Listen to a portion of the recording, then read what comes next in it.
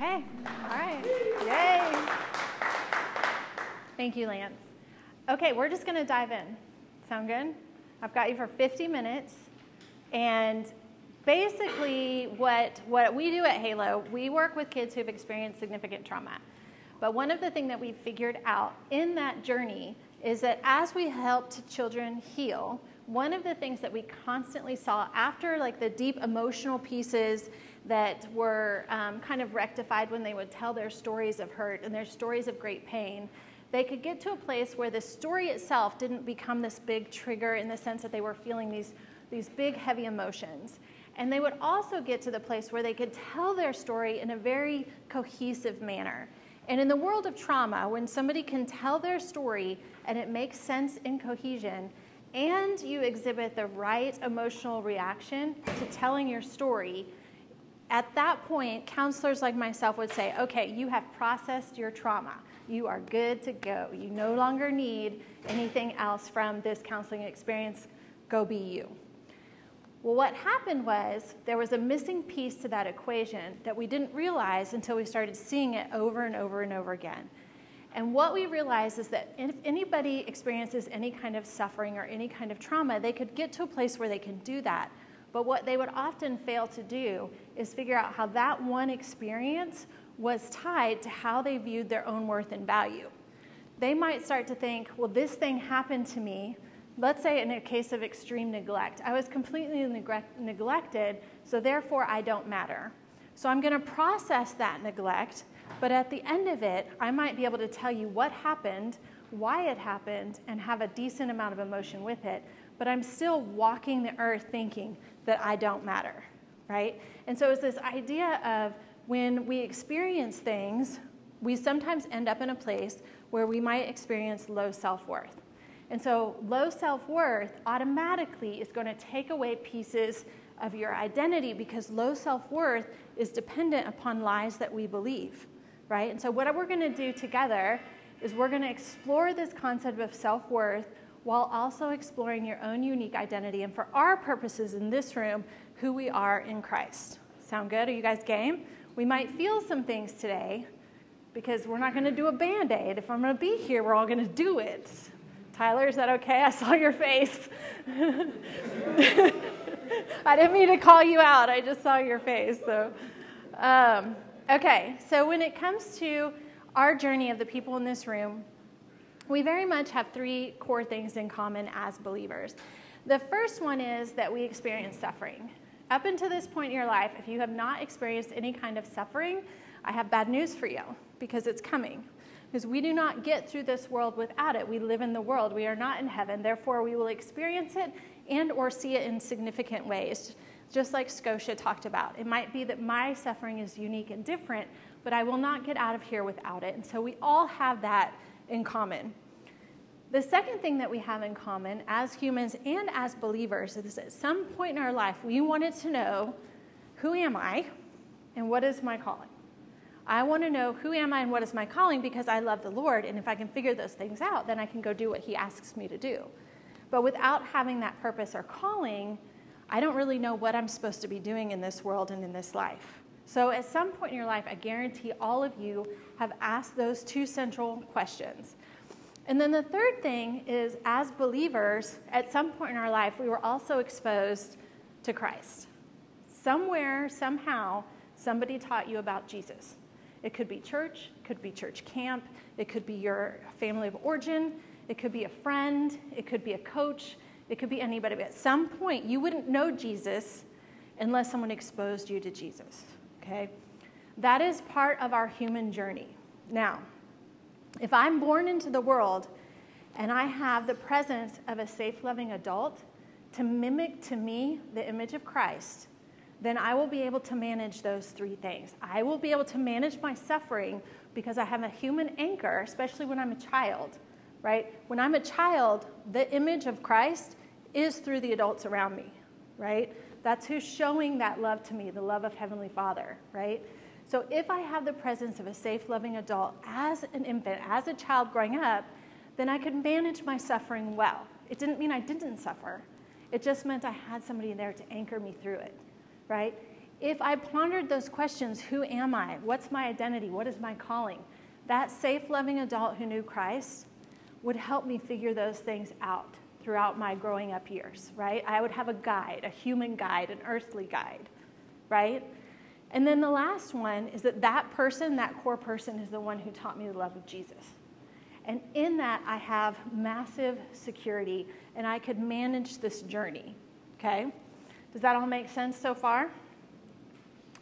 Okay. Oops, sorry, guys. I missed the slide. So what happens basically when it comes to that journey? If I have that presence of a safe, loving adult, I'm solid. If I don't, though, then what? What happens? If I have that presence of safe, loving adult and I learn about Christ, Christ becomes my identity, right? I am who God says I am. I'm a daughter of the King. That identity can be set. I'm defined. I'm strongly defined. But if I don't get it, who defines me? Anybody? Peers, the world, right? The world defines me. And how do they do it? Who do they say I am? Depends on who you're hanging around with, right? But they're not saying I'm the same as who Christ says I am. I can assure you that, right? So the world is going to define me. And then I might figure out, well, in order for me to function in this world separate from the love of Christ, this world works on one thing very specific: performance. I perform well in this world, I get high definition. I perform low in this world, I get less than. I'm not noticed. So let me put all my energy into performing the best that I can so that I feel good enough to function in this world, right? What's interesting is that it's a giant lie, because performance can never define my preciousness. My preciousness is defined by Christ. He says that I am precious and priceless, and I am precious and priceless simply because I'm human, right? It's not because I do something. And if I define my worth based upon my performance, what happens when I can't perform? What if I'm an Olympic athlete and I get injured and I no longer win gold? I'm a counselor. What if I don't counsel anymore? What if I have a bad day and my clients aren't feeling better? Does that mean that I'm less worthy, right? What if I'm the CEO, the entrepreneur who goes bankrupt, or the CEO who retires? Am I not worthy anymore, right? So it's very important that we separate out these two things to understand our identities. Performance should be based upon your unique gifts and talents and something you do in the world because God asked you to, and he gave you unique gifts to do it. But it is not who you are, right? So I want us to explore that identity piece. It's really important to understand when it comes to self-worth. Self-worth is basically the belief in your own value. So if I have high self-worth, then I believe that I'm precious and priceless. And if I have low self-worth, I believe the opposite. And the opposite of high self-worth is actually shame. I believe that something's wrong with me, and that is what shame is. Something's wrong with me in this moment, therefore I feel shame. And people often get self-worth confused with self-esteem. So what in the world is self-esteem? Self-esteem is basically my belief in my ability to perform. So if I have high self-esteem and you give me a task, I feel confident that I could figure out the task and perform it well.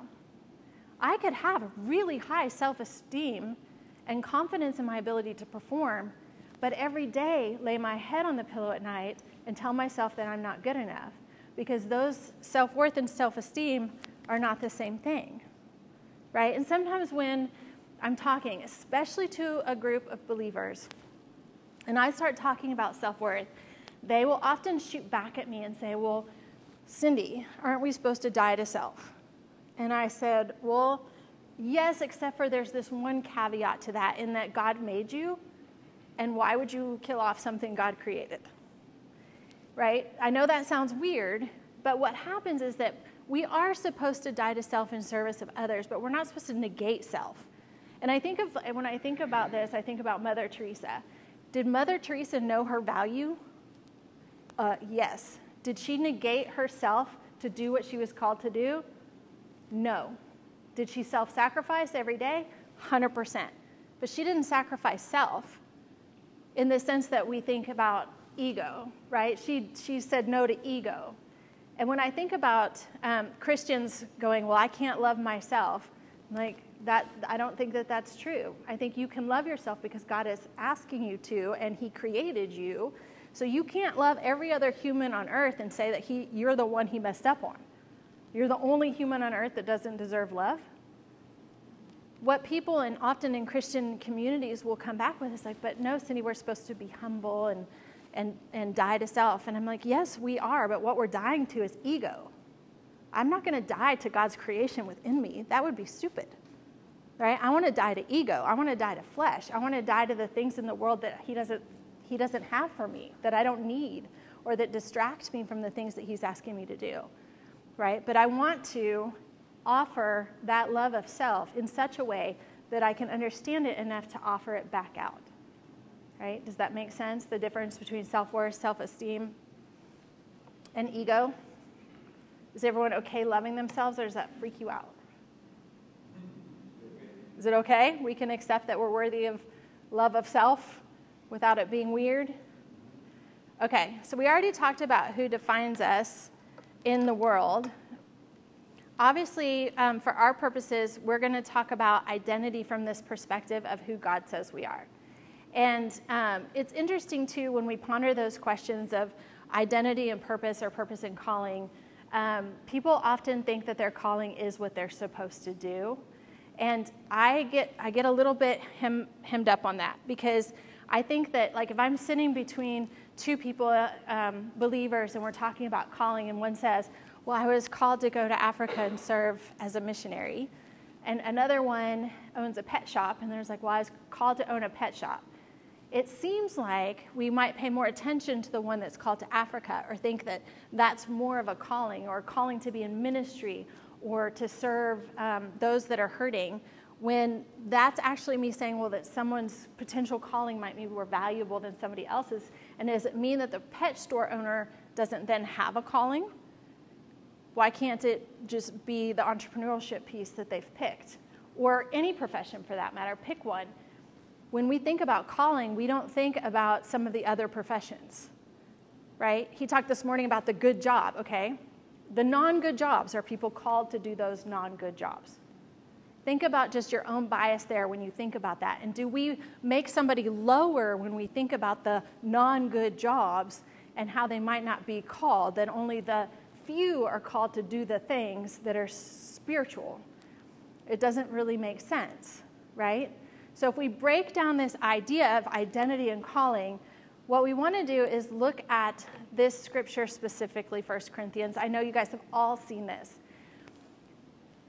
In the Bible, it's talking about how we're created in God's image. If I'm just walking the streets and I go up to people and I say, are you created in God's image? If they're believers, they will say yes.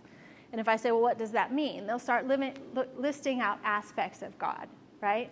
And then I'll say, well, how do you give that out into the world? How are you walking in that like Christ? How are you walking like Christ out in the world? Like, oh, I mess up on that love thing all the time, or oh, that patience thing is so hard. Self-control, right? People get confused here. And if we don't really know our identity in Christ or our calling in Christ, one of the things that we might fall into is distraction. Because after all, I could spend 10 or 20 years trying to figure out what I'm called to do. If I already know it, then I can just go do it, right? So for our purposes, what we're going to be talking about is we're just going to go ahead and answer these two questions based on Scripture. So the first one is, who am I? What is our actual identity? We all share the same one in this room. I'm a daughter of the King. That is who I am. That is my identity. That is it. Nothing else, right? I could add that I'm a human, right? But I'm a daughter of the King. That's it. Who's Cindy Lee? She's a daughter of Christ.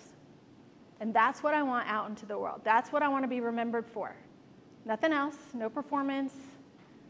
But that is my identity, and that is yours, right? That is who you are. So once we know that, I don't think you could argue with me. You could try. But once we know that, that piece is done. I don't have to search for it anymore. And it's interesting because in these moments of doubt, or these moments where Like I'm walking into a space that I've never been before. It's new, or I'm being asked to take a risk that's hard. And I start to go through the tapes of like, do I belong here? Should I be here? What's happening? I know I belong wherever God puts me, right? So when I start to get those things, I have to remember, no. I am a daughter of the King.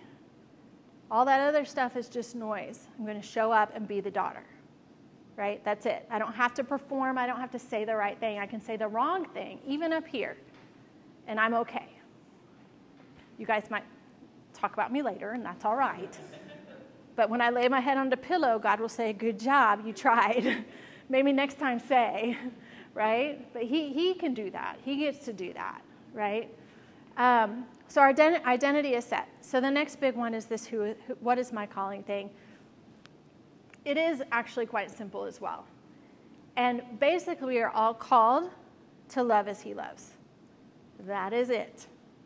So if I am a counselor and I say my calling is to be a counselor, so when I'm at Walmart checking out my groceries, I don't have to do any calling.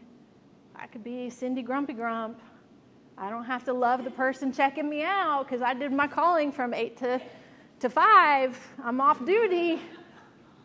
I'm not called to check out a certain way, right? It doesn't matter what I do. Whoever God puts in front of me is who he calls me to love. It doesn't matter who they are, right? It doesn't matter. He is saying, Cindy, I'm putting this person in front of you. Love them.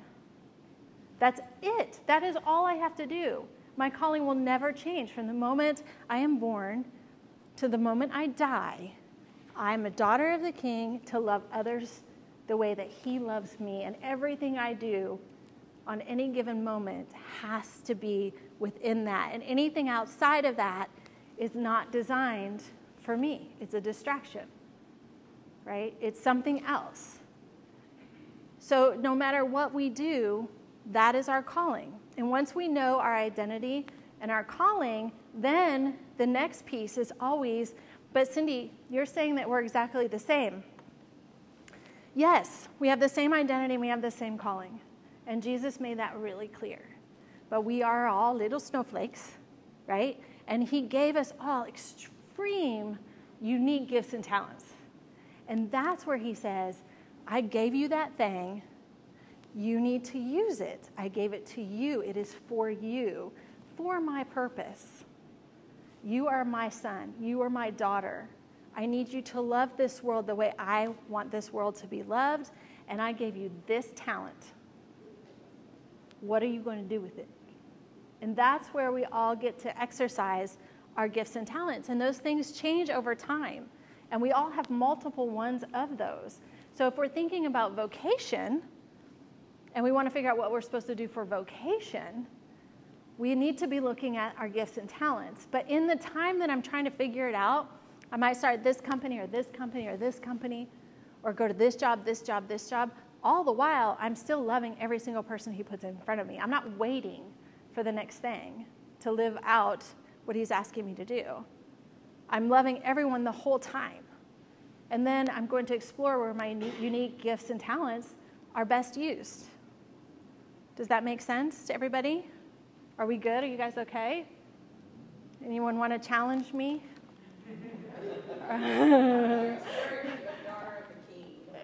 No. I got the power, the God Almighty up here. I'm very interested in the concept of power, and I do study that for our purposes because a lot of trauma comes with abuse of power. And so studying it helps me understand some of the things that happen to the people that I love and the people that God puts in front of me. And so I thought it would be smart to read this book about power, which I will not name. And some of you might know what it's called, but there's like some laws of power. If you've heard of it, don't read the book. But in it, it talked about basically it's telling somebody how to gain power in the world, this book is. And there's 48 ways that it tells you to gain power in the world. And I got it, and I was like, okay, I want to see how I can take this knowledge and teach it to people who need to use it for protective factors. And it just started, every single thing was anti-scripture. Every single thing that it said about power went against everything about identity. It went against everything about authenticity. It was about creating a false self for the sole purpose of success and power, which is just a big giant lie and trap. I actually got stomach ache reading the book. I finally just decided to read the first paragraph and do what I needed to do with the book because it made me so sick. But I was talking to my daughter about the book, and we were just talking about how big of a lie and a trap it is, because as believers, we don't need power. It's already there in abundance for us. We don't need to seek power or position.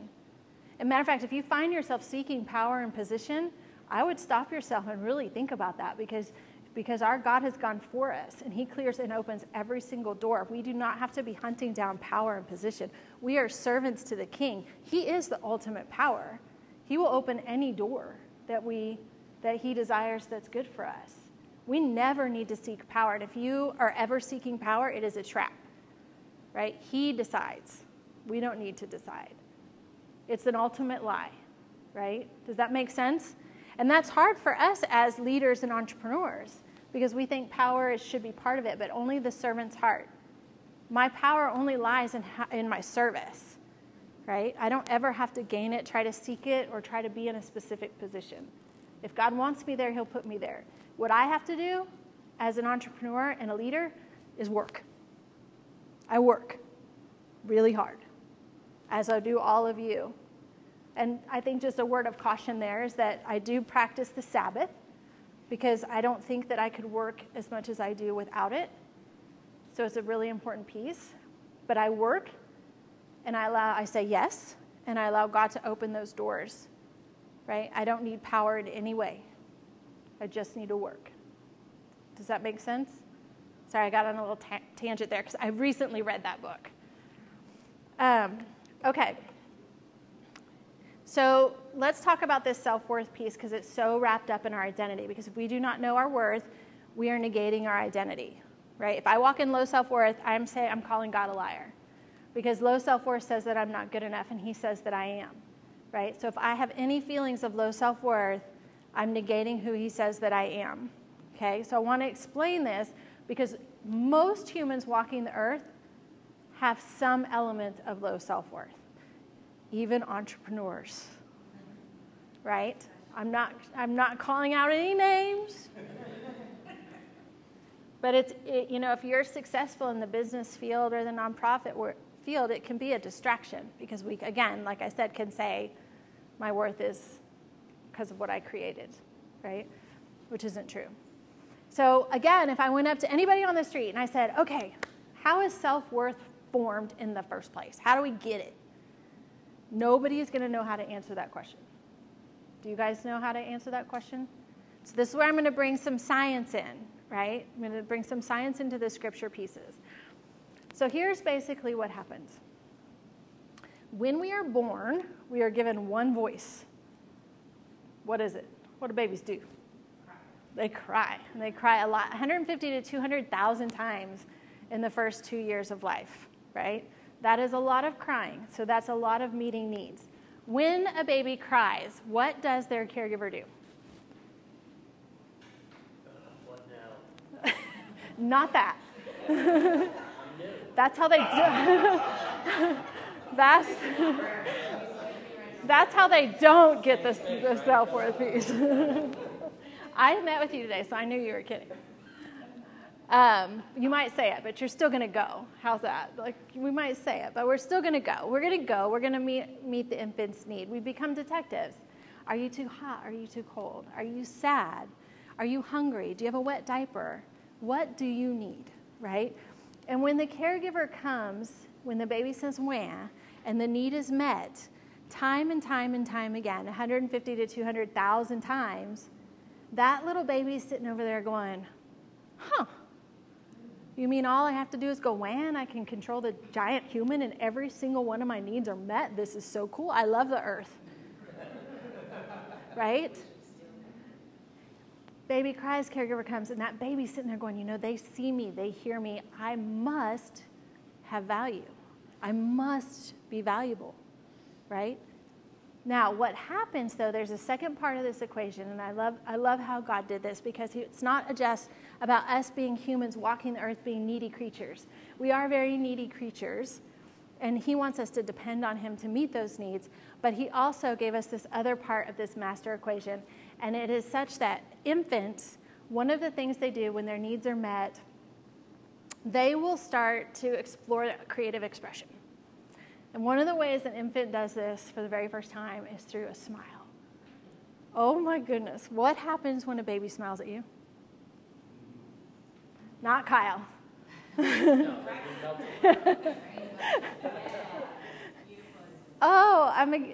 do? We smile back. And what does the baby do?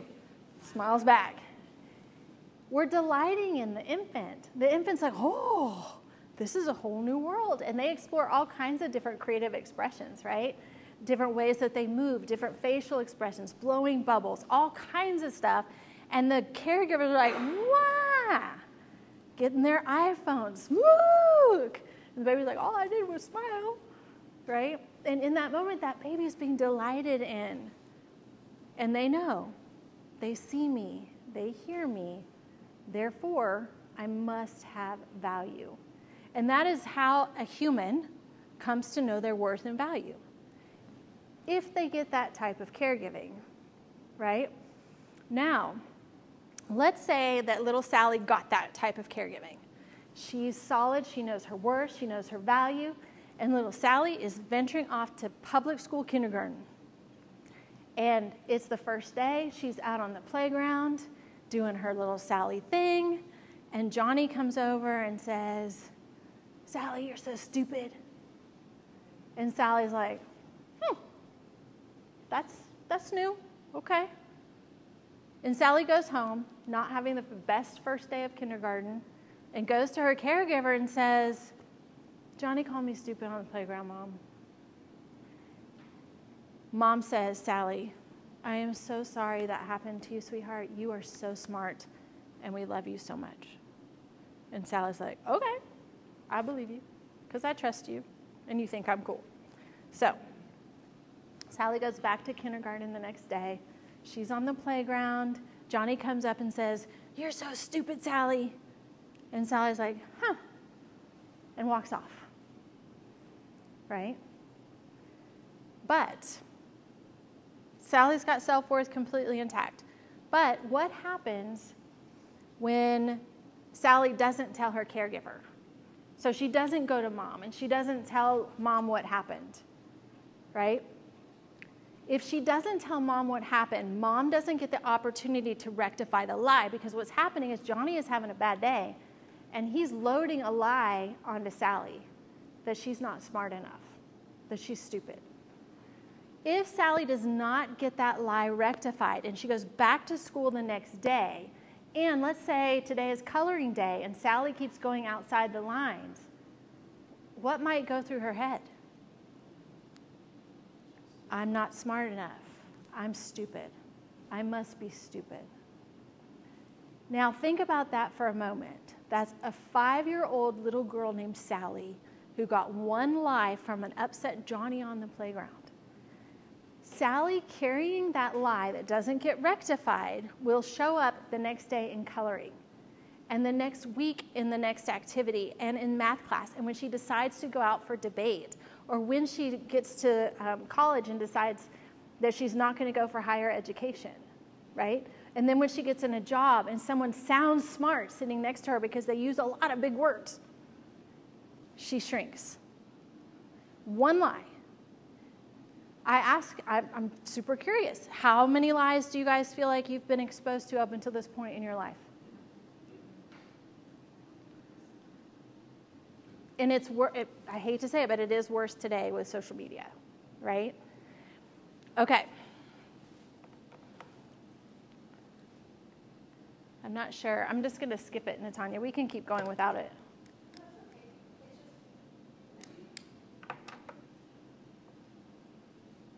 Maybe show the next one, and then I'll go from here without it. Except it's showing back there, but not up here. That's okay. I'll just keep going. Okay, so what we're going to do is we're going to do an activity with this pretty quick, because if I believe a lie, I'm negating identity. God says I'm precious and priceless. If I believe that I'm not good enough, then I am not able to fully walk out my identity. And for our purposes here in Cultivate, that's going to interfere with my ability to do redemptive entrepreneurship. Because if I cannot see and live out my own value, I will not be able to see it clearly in other people. It is when I know my own value that I see very clearly the value in every other single human being. And I cannot say that I am not good enough and then go love everybody else to my potential. I can't. I just can't. Right? And so what I'd like for us to do is explore the lies for a second, and then I want you to pick one that you feel like you might believe, and we're going to do some funky therapy with it. Sound good? To see if we can get rid of it. So are we good? Okay. So here's just some of them. There's about 35. These are the common ones. So I want you to look at this list. Oops. Look at this list and see if there's anything up here that you feel like that you believe currently or have believed in the past. And I want you to pick one that we're going to try to get rid of in 20 minutes.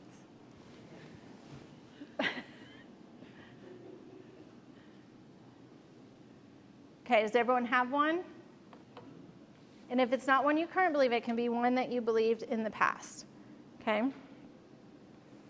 All right. When I say that the way that self-worth is formed in the world, which is what I explained to you, if we didn't get that type of caregiving, that we didn't start the world with it, we were defined by the world, which means we were not defined by Christ, right? And so if we're defined by the world, we do believe lies. There's no getting around it. We do.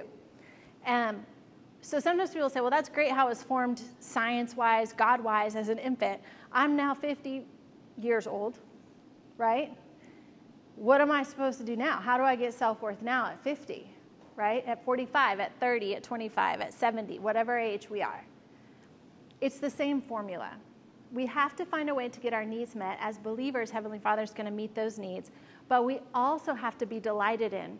Guess what? I could have the best friend in the world. I could have somebody that loves me so much. But if I tell myself that I'm not good enough, when they offer that love to me, I don't receive it. I don't believe them. Right? You cannot delight in me if I think and believe that I'm not good enough. It's only when I know that I'm okay that you can delight in me, right? So the only way I get self-worth as an adult is to get rid of the lies. That's the only way I get to be free in my identity. Okay? Does that make sense? All right. Does everyone have one to work on? As entrepreneurs, do you take risks? With money. Do you take risks with your emotions? So are you game to take a little risk right now?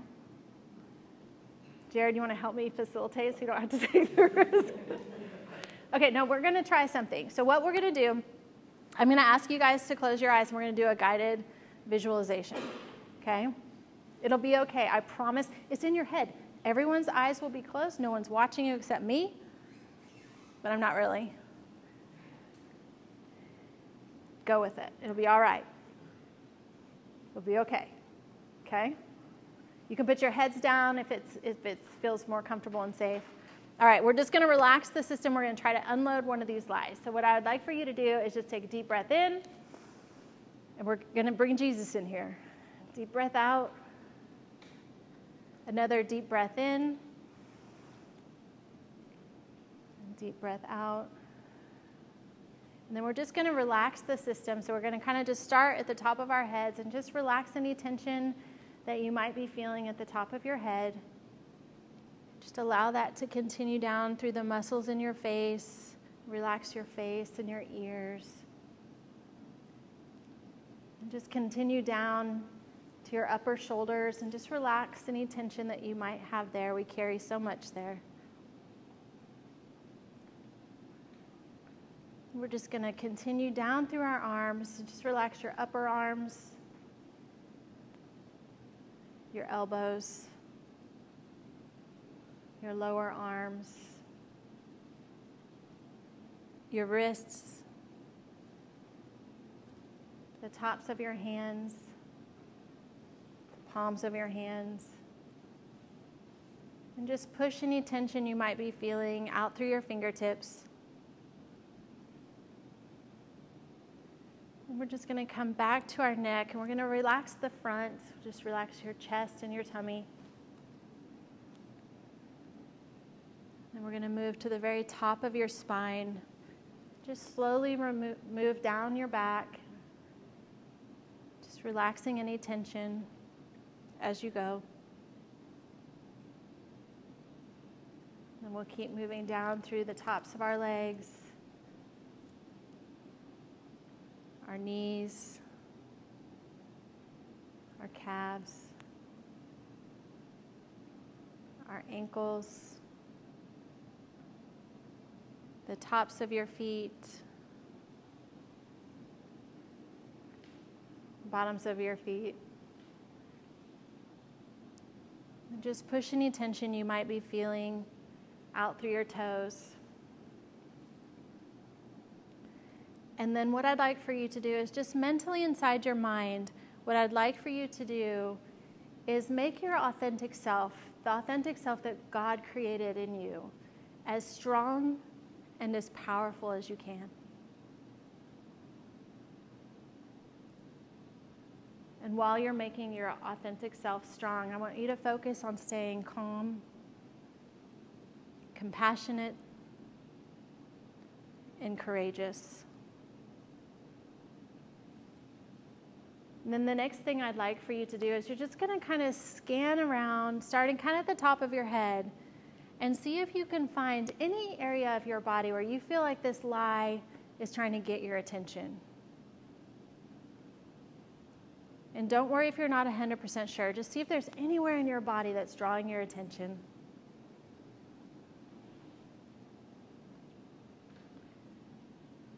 And then once you find that spot, what I'd like for you to do is just really focus on it. Get curious about it. Put all your wisdom there.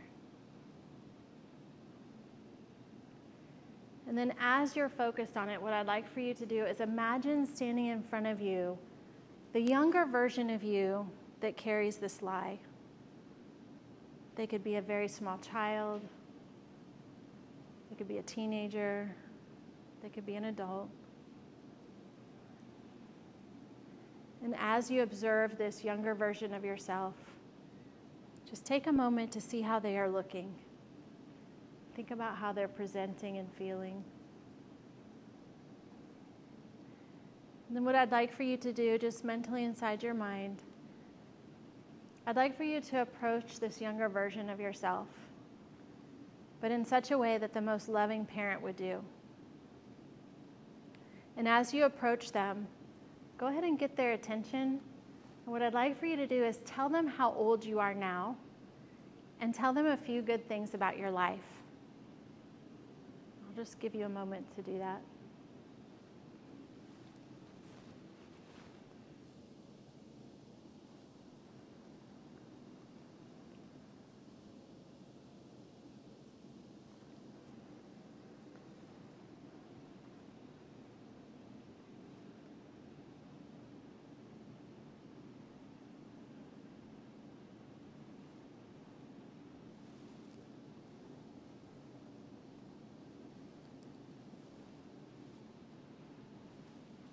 Most often when we reintroduce ourselves to potentially younger versions inside of our mind, they are often surprised at how old you are and what you've been doing.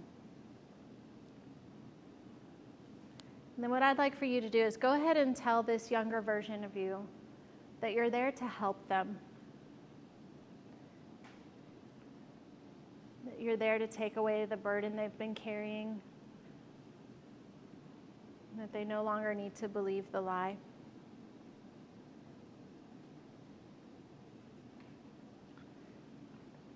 And then what I'd like for you to do is just imagine somewhere between you and this younger version, some form of an empty container or box.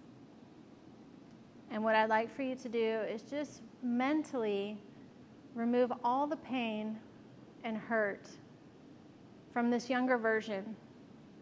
and from yourself. And go ahead and put it into the box, and I'll give you just a moment to do that.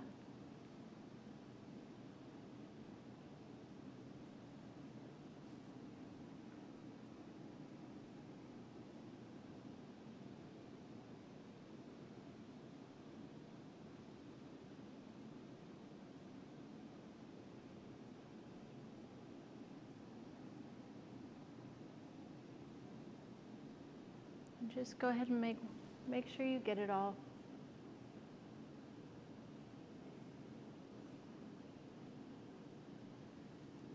And then what I'd like for you to do is go ahead and close up the box and ask this younger version how they would like to get rid of the box. Do they want to burn it, bury it, throw it into the ocean? Whatever they'd like to do, go ahead and destroy the box with them.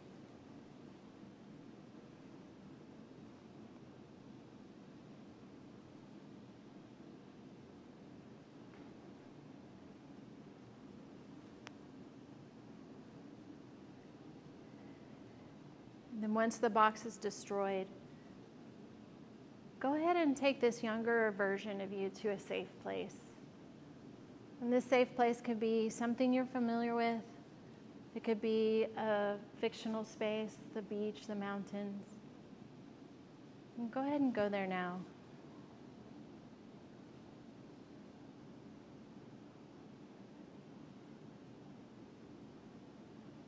And once you get here, I'd like for you to just enjoy the sights and the sounds for a minute. Take up kind of the space that you're in and look around.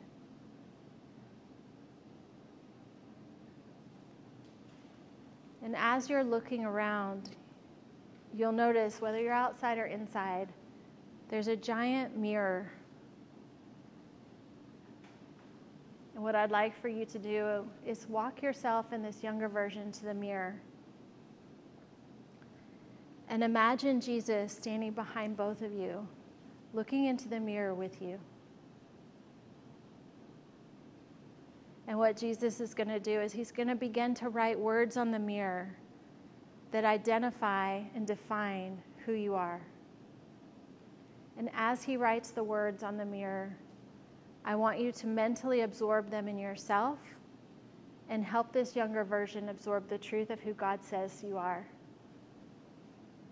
I'm just going to give you a moment to do that. And these words are special just for you.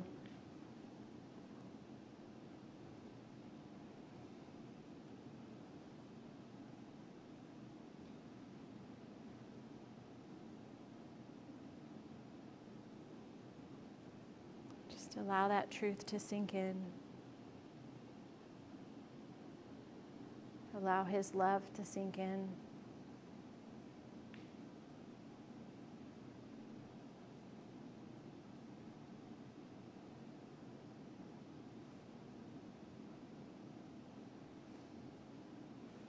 And just take a moment to offer gratitude to him any way that you'd like.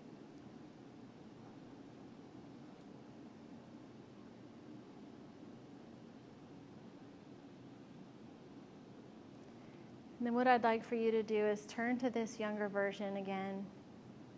And tell them how much you love them. Tell them you're sorry that you left them.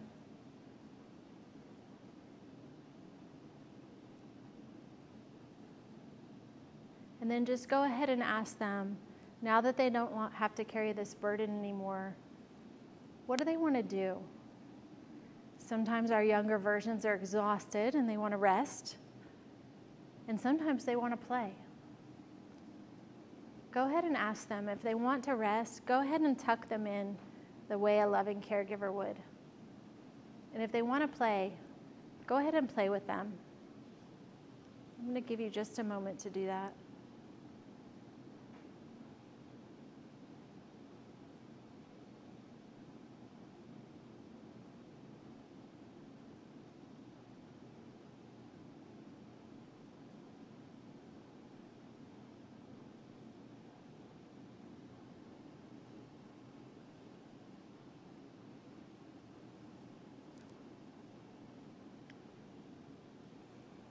Then just go ahead and tell them that you'll be back to check on them.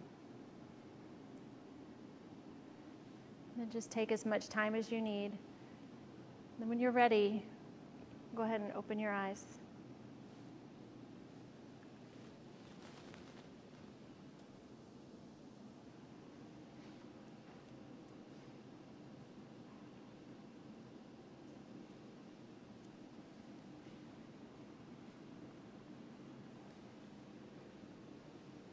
It always takes a minute to orient back to this space because you've been hanging out inside your mind, so we're just going to give it one quick minute.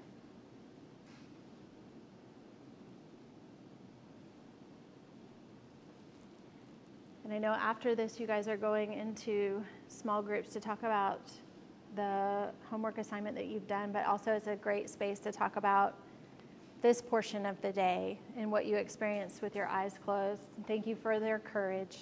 That was kind of a trap. But I knew that it was a good one.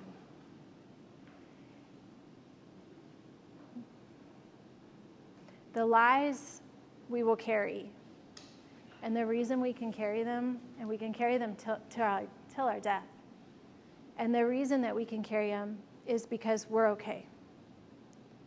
We have advanced coping for the lies. We're still high-functioning adults. We still get our kids fed. We ace the test. We start the business. We go to work. We do all the things. We are okay. But we are not living the way that God is asking us to live because we can't believe both at the same time, right? We just can't. And there's reasons why, too. Like sometimes people say, Cindy, how did I and why did I carry these lies for so long? And why wouldn't you? I gave the example of Sally.